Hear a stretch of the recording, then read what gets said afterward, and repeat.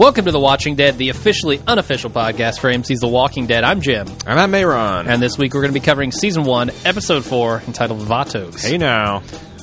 Before we do that, I just want to pimp my brother's band a little bit, because he wrote our awesome theme song. It's mystereonamusic.com. Go there, you can find the whole 4-minute song, if you're interested in that, if you like our theme song.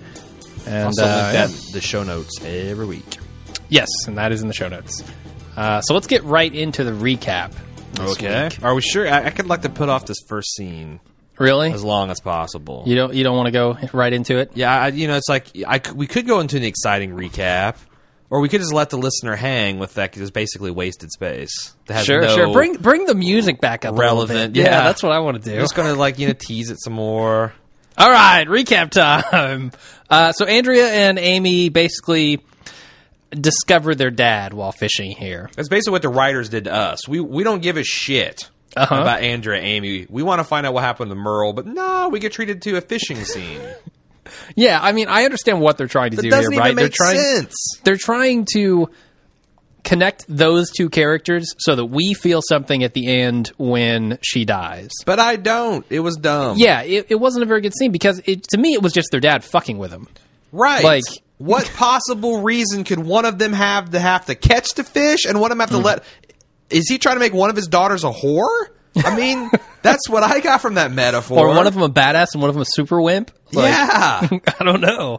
We're so different. We're both blonde-eyed, fair-skinned, blue-eyed, blonde-haired, fair-skinned. Yeah. They couldn't have picked any two actresses who look more alike for this. And yet... I don't get totally it. How does that, one's a fly fisher and one's a sinkler? And, they tie different knots. How does that have to... What dad does that? I'm going with he was just fucking with them option. Yeah, psychopath. Yeah. That's what I think. Yeah, your dad was mentally and emotionally abusive girls. And one of them, he taught to look pretty when they smiled. Yeah. And the other, he trained to be savage. To be Andrea, yeah. Yeah, I thought it'd be funny, though, if Andrea's now you know what Dad said about crying. No crying in a fishing boat. And Amy's like, Dad taught me just to sob uncontrollably. The whole fishing trip. I'd hate to go fishing with her. Okay, anyway, so after that horrible scene, there's a quick shot of Jim digging up graves, basically, on the hill is what I... Did anybody not get that he was digging graves? Oh, yeah. He's digging holes. Yeah, but he's obviously digging them for bodies, right? He wasn't digging them for worms. I mean, if that's what you're asking me. Yeah, I mean, they were graves. Well, they revealed it at the end like it was this big thing. Oh, now I remember why I was digging. We knew all along, man. Right, but we didn't know. He basically had a clairvoyant dream. Yeah, he had some sort of premonition. But he didn't remember that until the attack had happened, I guess. He remembered there was some kind of dream causing him to. But, I mean, that's kind of crazy. It was very... thematic and kind of neat, but it didn't really make much sense. And I think, wasn't that scene pretty much shot for shot in the comic book?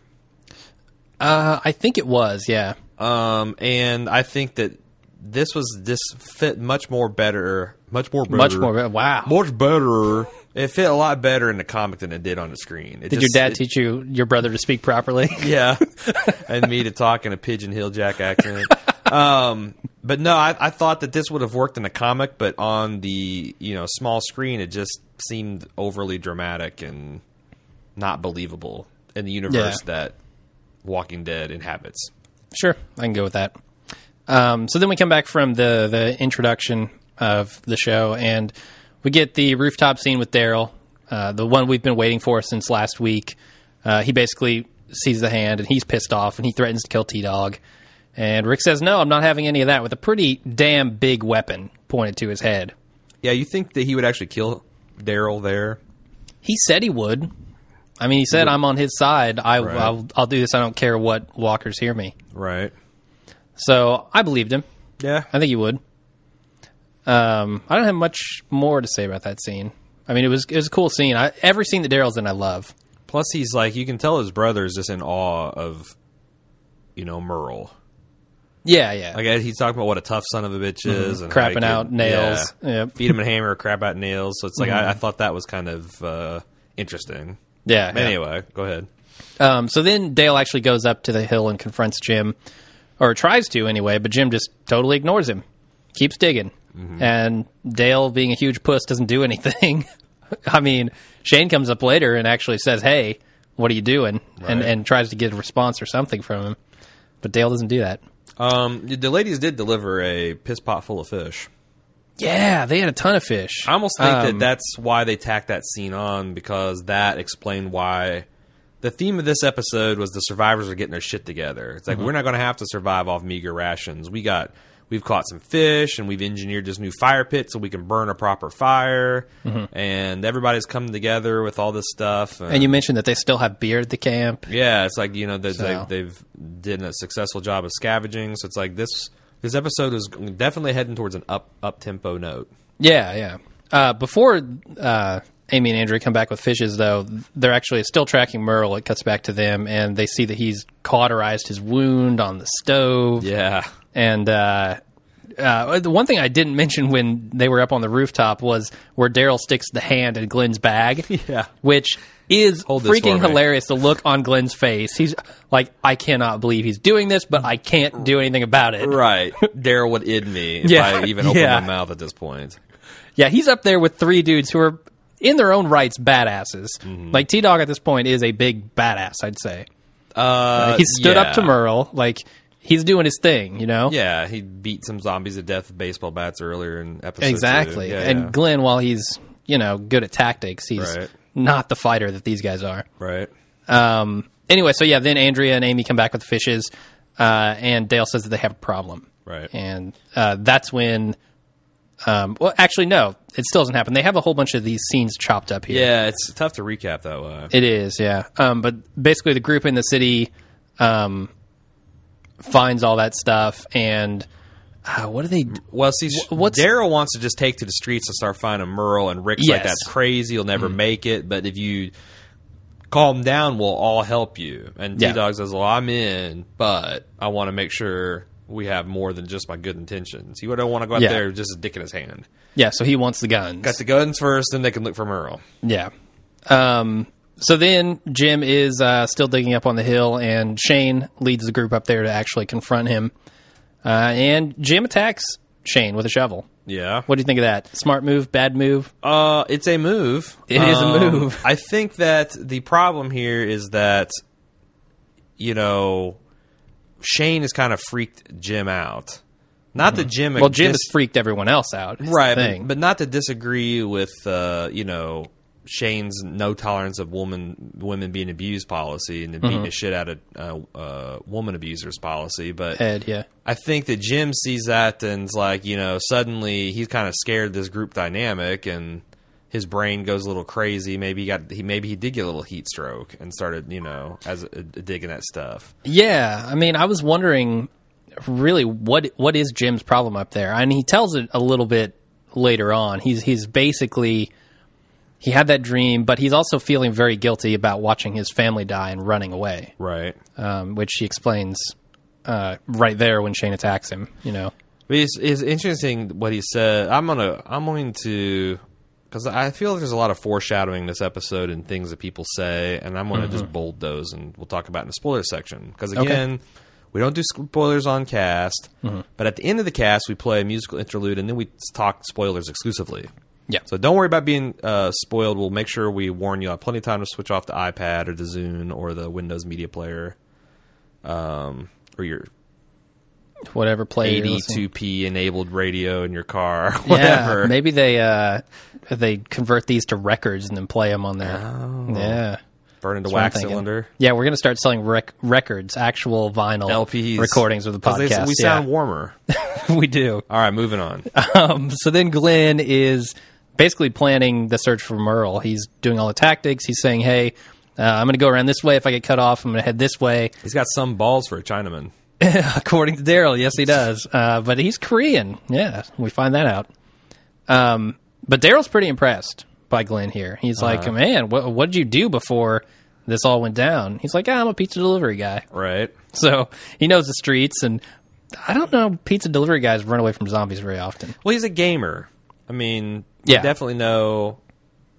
Well, shoot, I guess that's a mild spoiler. That's not a spoiler. See, look at Glenn. Come on. He's a nerd. He's a geek. Yeah. He's a pizza delivery boy. You're telling me he doesn't play Counter-Strike at night? Come on. Yeah. Modern Warfare, I guess, what the kids play nowadays. I wonder how much of Glenn was influenced by like kind of the zombie geeks who like plan all this stuff out, and Oh, maybe. I wonder if he's supposed to be kind of those people in this scenario. See, I thought like as a gamer, he just had the like real time strategy or turn based strategy. Yeah, Chops. Like here's the assets and here's the terrain, and I'm going to take max. Cover my different firing ranges. So definitely. So then Daryl, they all go out and they try to implement this plan. Daryl gets attacked. Gets viciously beaten with baseball bats. Yeah, aluminum baseball bats, and then puts an arrow in a guy's ass. Yeah, which seconds after being beat to the ground with an aluminum baseball bat. Yeah, he's back up immediately. That's resilient, man. Slinging crossbow bolts. Mm-hmm. That's pretty cool. And Glenn gets taken basically by these guys. Right. And then the zombies swarm in, and they don't have time to go after him.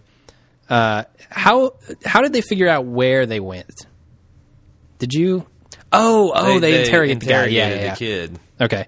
So anyway, Jim is tied to a tree, and Shane tries to figure out what the hell's going on with him. He asks him, what was that all about? And Jim tries to give this weird pep talk to the kids and Lori. Yeah, he's like, still about in creepy Rick mode, right? Like, oh, don't worry, your dad's coming back. Sure as shit. He's tough as nails.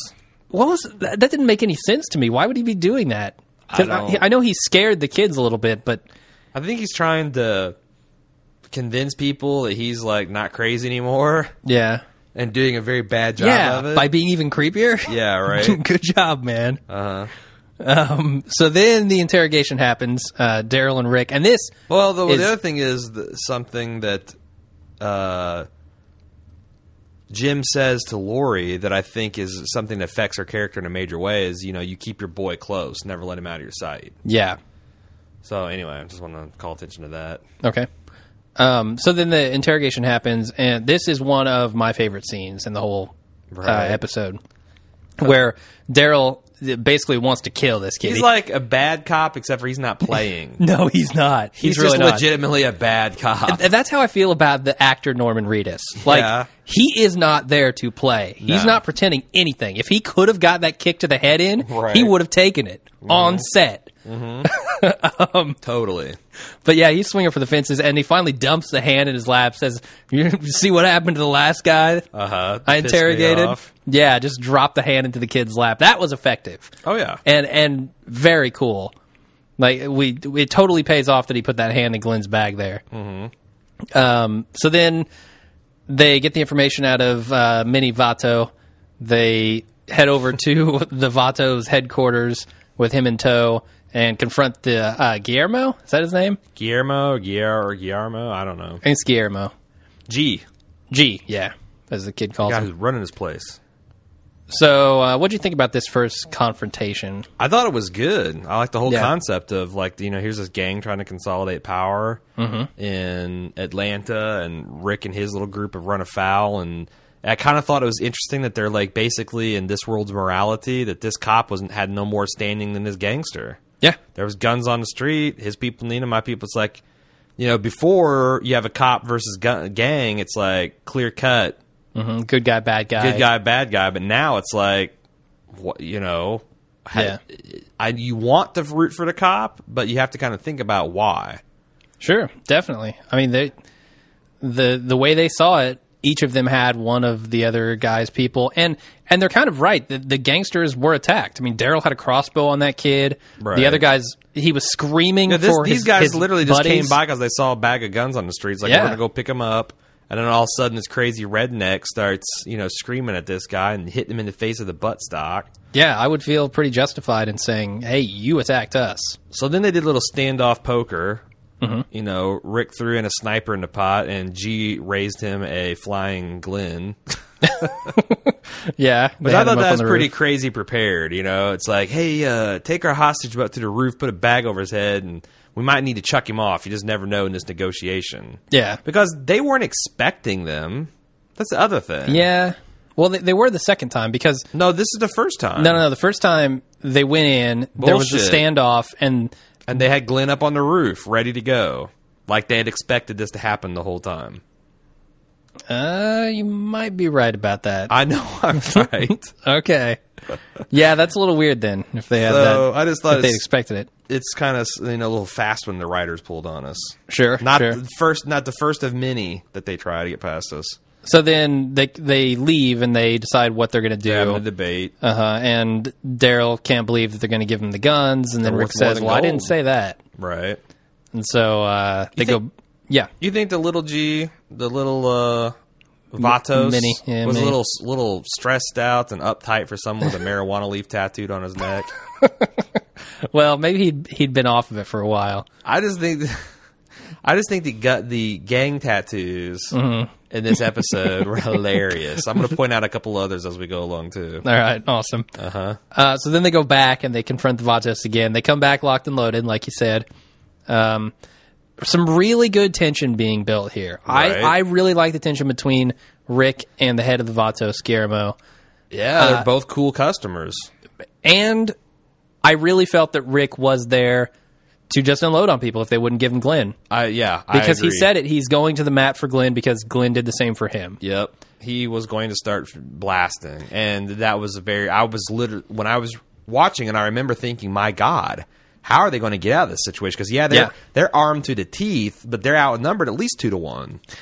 Yeah, and then, of course, how they get out of it is total bullshit. His grandma comes out and says, "Oh, we need the medicine." And it fizzles. I didn't like that it fizzled. I wanted somebody to back down here.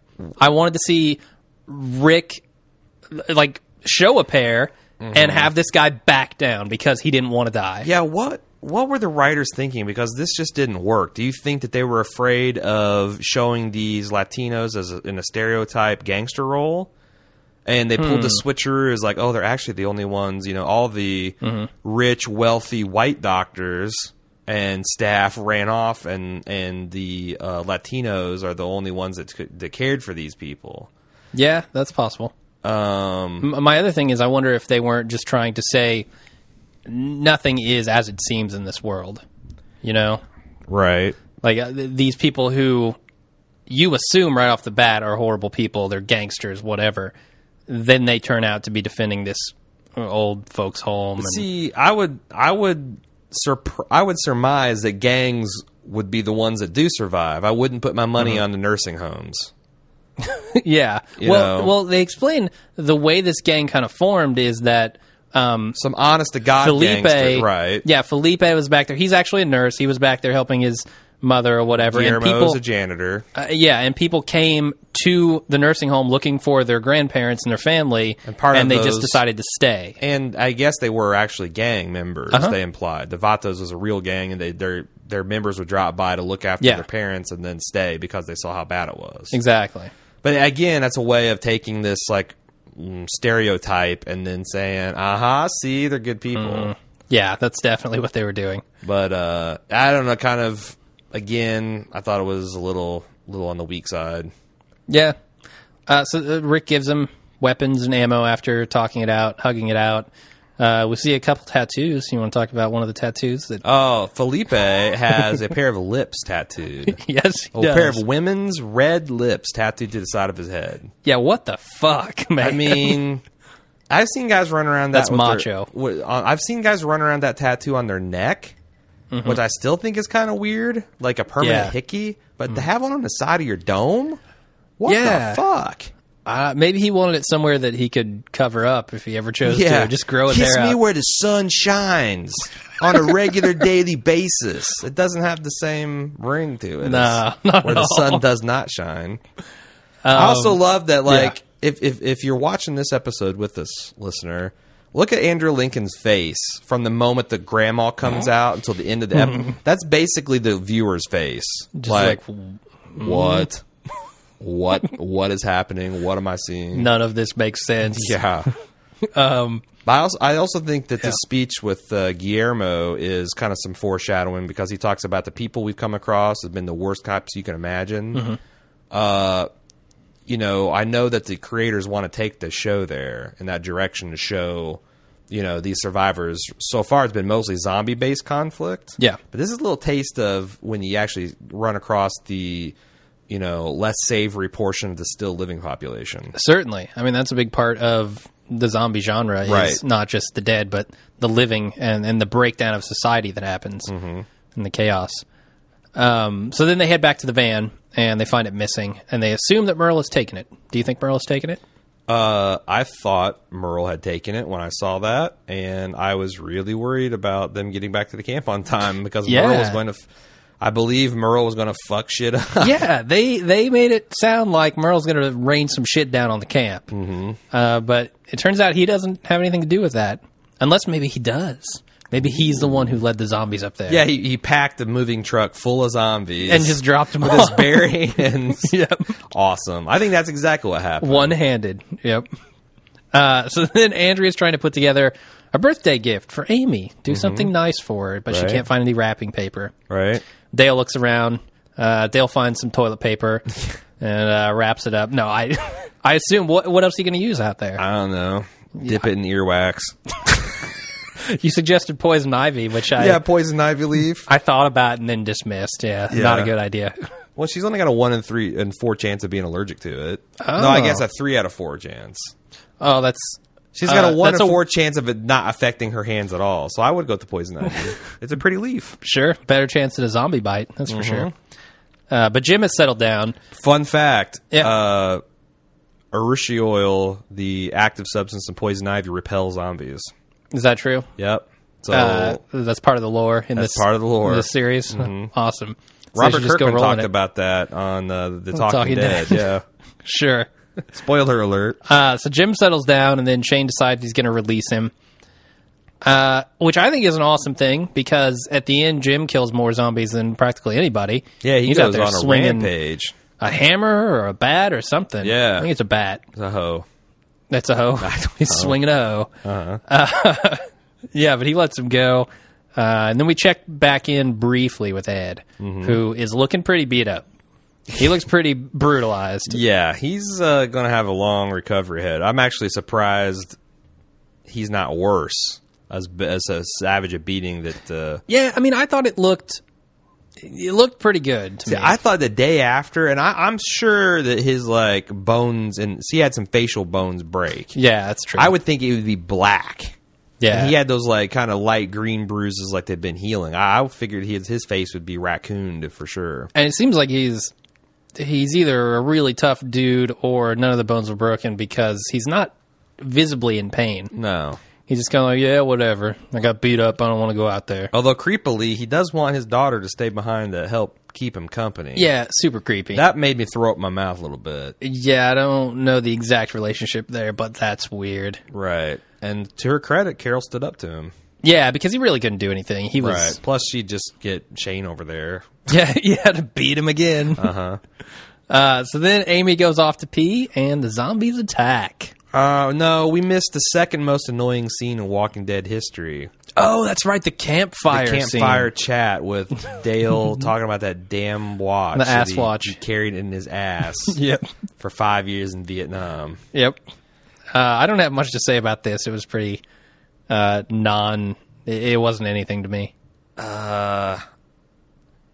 Yeah, I mean, I don't know. It's like as many... So this is the first time the kind of survivors get a chance to kick back and not be fleeing for their lives or dealing with danger. So I had this fun, and then, of course, the zombies attack. Yeah. You think they learned a lesson, but this is something, to a kind of theme I see, that the survivors get comfortable and they just start fucking off. Yeah. Yeah. And they do this over and over again. It's kind of annoying. I think that's the natural reaction to feeling safe, to feeling comfortable. Do you think this show will ever move away from that, to where they'll have lost their humanity so much that they're like Tom Hanks in year 5 of Castaway? Maybe. That'd be cool. He's just standing there half naked, not even bother cooking crab anymore. Well, it'll take him 100 seasons to get there, because it's moving at a pretty slow rate. Yeah, I want him to see Daryl just catch a squirrel with his bare hands and not even bother to clean it. Just, just catch it with his mouth. No better than the zombies he kills. But make his mouth into a mouse trap. All right. Just put cheese on his tongue. Wait for the squirrel to come up and just bite Snap. it. Can we talk about Lori Holden for a minute? Sure. What do you have to say about Lori Holden? Look at her. That's a beautiful woman, That's an right? attractive lady. Yes, it is. You would not kick her out of bed. Certainly not. There's one more recent from the Walking Dead era. She's, again, still a perfectly looking attractive woman. very attractive. What the fuck happens to her when this happens? Like if she's mildly amused or showing no emotion, beautiful woman. Sure. The second she starts showing any kind of emotion, I'm showing Jim a picture, a still frame of her crying over Amy here. Yeah. That is not recognizably human. No, that's some sort of alien life form. That it looks like Louis Gossett Jr. from Enemy Mine. Here, I haven't seen that, but it sounds messed up. This is bad. I don't see how it's the same woman. It's like she transforms. I don't know, man, and it's definitely a running thread in the series. She does it a lot. Yeah, it's anger or sadness on this woman. Yeah, does something vicious and ugly and unnatural to her face. She cries uglier than John Hamm, people. I've never seen John Hamm cry. Google John Hamm cry. You'll see. All right, I'll do that. So anyway, this ugliness provokes Jim in remembering his dream, which was he needed to dig all those holes for all these bodies that they have. See, I thought you were talking about me. This is very confusing, having a character on the show named Jim. Right. Yeah, very confusing. So, like my dream. I noticed that Shane was protecting the women and the children. Yeah. Which was kind of cool. He had Lori and Carol behind him. And particularly Lori and Carl. Did you also notice that we saw a lot of new faces in this episode? Yeah. Particularly to kill them off. Like, the only survivor of note that got bit was Amy. Everybody else was just like, who the hell's that guy? We saw this guy for the first time this episode. Here's some black dude is getting the ribs ate off of him. Yep. I mean, it's like, that was... Ed got eaten. Oh, true. That's right. He's a huge asshole, but he's still a character. Amy, extra. Yeah, read all about it. Yeah.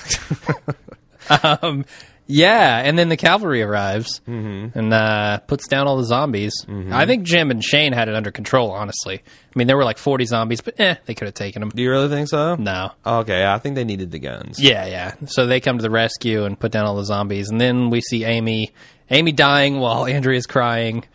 And apparently Jim dreamed all this. Nah.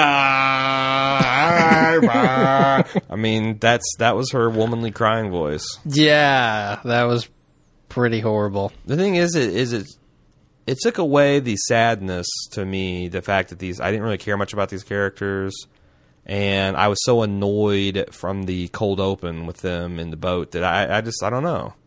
Yeah. There was kind of a theme running through this with fathers, though, if you think back to that first scene, and then Dale with his dad and the watch. And I'm wondering what they were trying to do with that. Jim didn't protect his no, that was his wife and his kid. Yeah, that's what I'm saying. But he's a father, so it's like you've got these fathers and their legacies. Is that what you're? No. I was just questioning if that was kind of, if they were doing anything with that, or it was just a coincidence. I know, and I was going with that. I was like saying, is that what they're going for? I don't know. No idea. So I don't see any connection. It's not a bad hypothesis. Sure. Anyway. And that's it. That's the end of the episode. And all the grandfathers and grandmothers at the tons of them nursing home, the Vatos nursing home. Yeah. Vatos Valley. Yep. All right. That's all I got to say about this episode. Me too. So you want to do an outro, and then maybe we'll go into some spoilers after the music? If you would like to keep up with what Jim and I are doing over at the Bald Move Empire, you can go to see all of our podcasts, all of our articles at baldmove.com. You can also send us feedback at watchingdead@baldmove.com.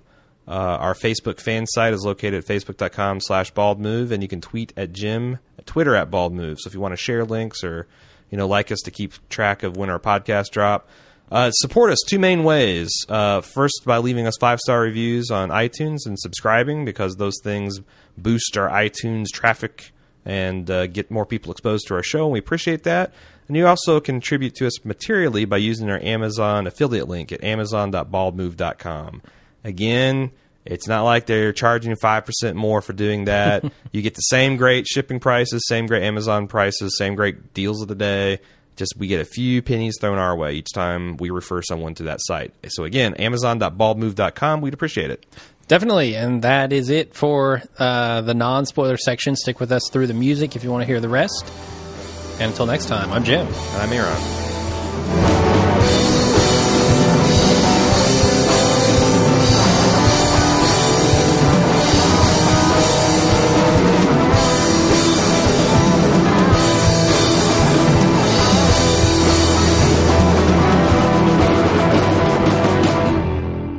And we're back with the spoiler section. Do you have any spoilers to talk about this time? Spoiler section where we let our hair down. Yeah, we just get pretty loose here. It's not quite so uptight and starched shirt as our main review.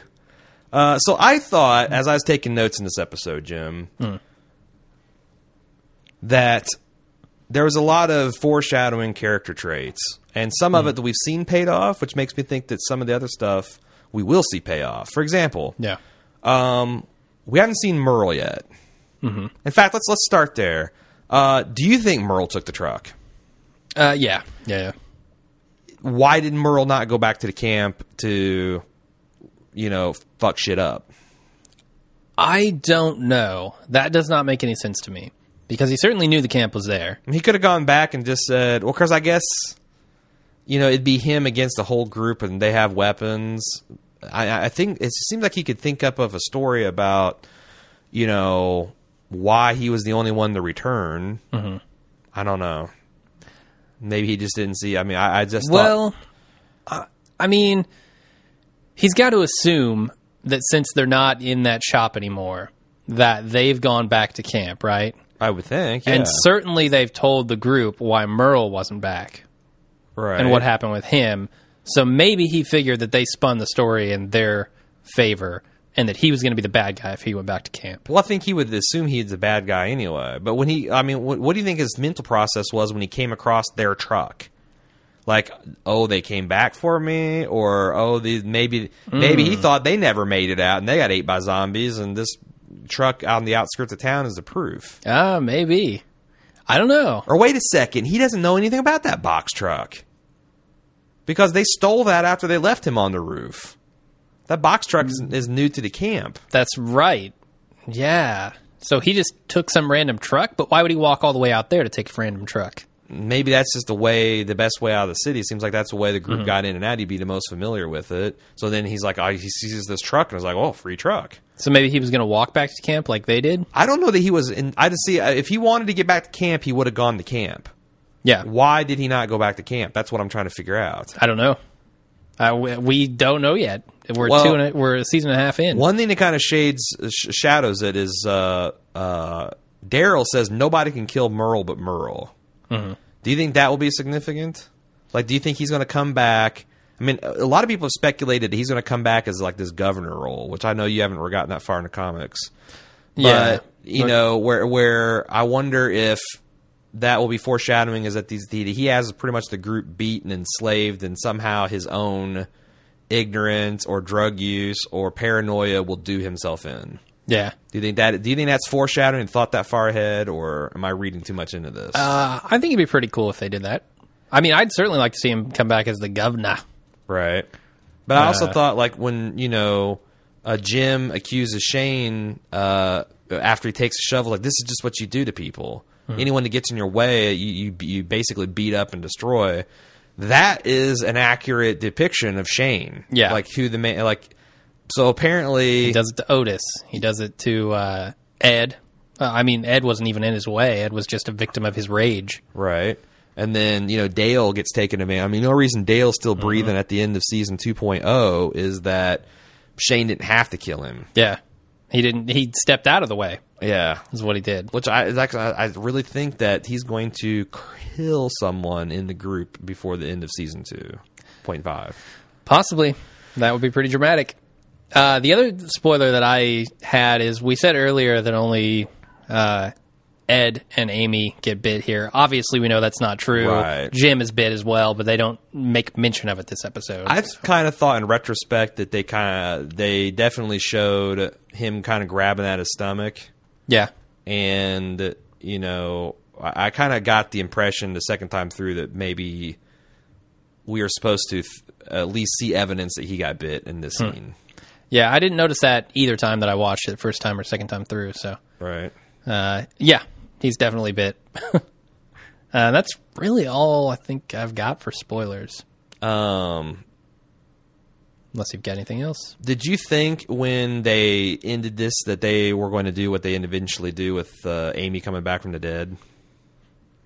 A spoiler, in the next episode, Lori basically waits for her to wake back up. Yeah.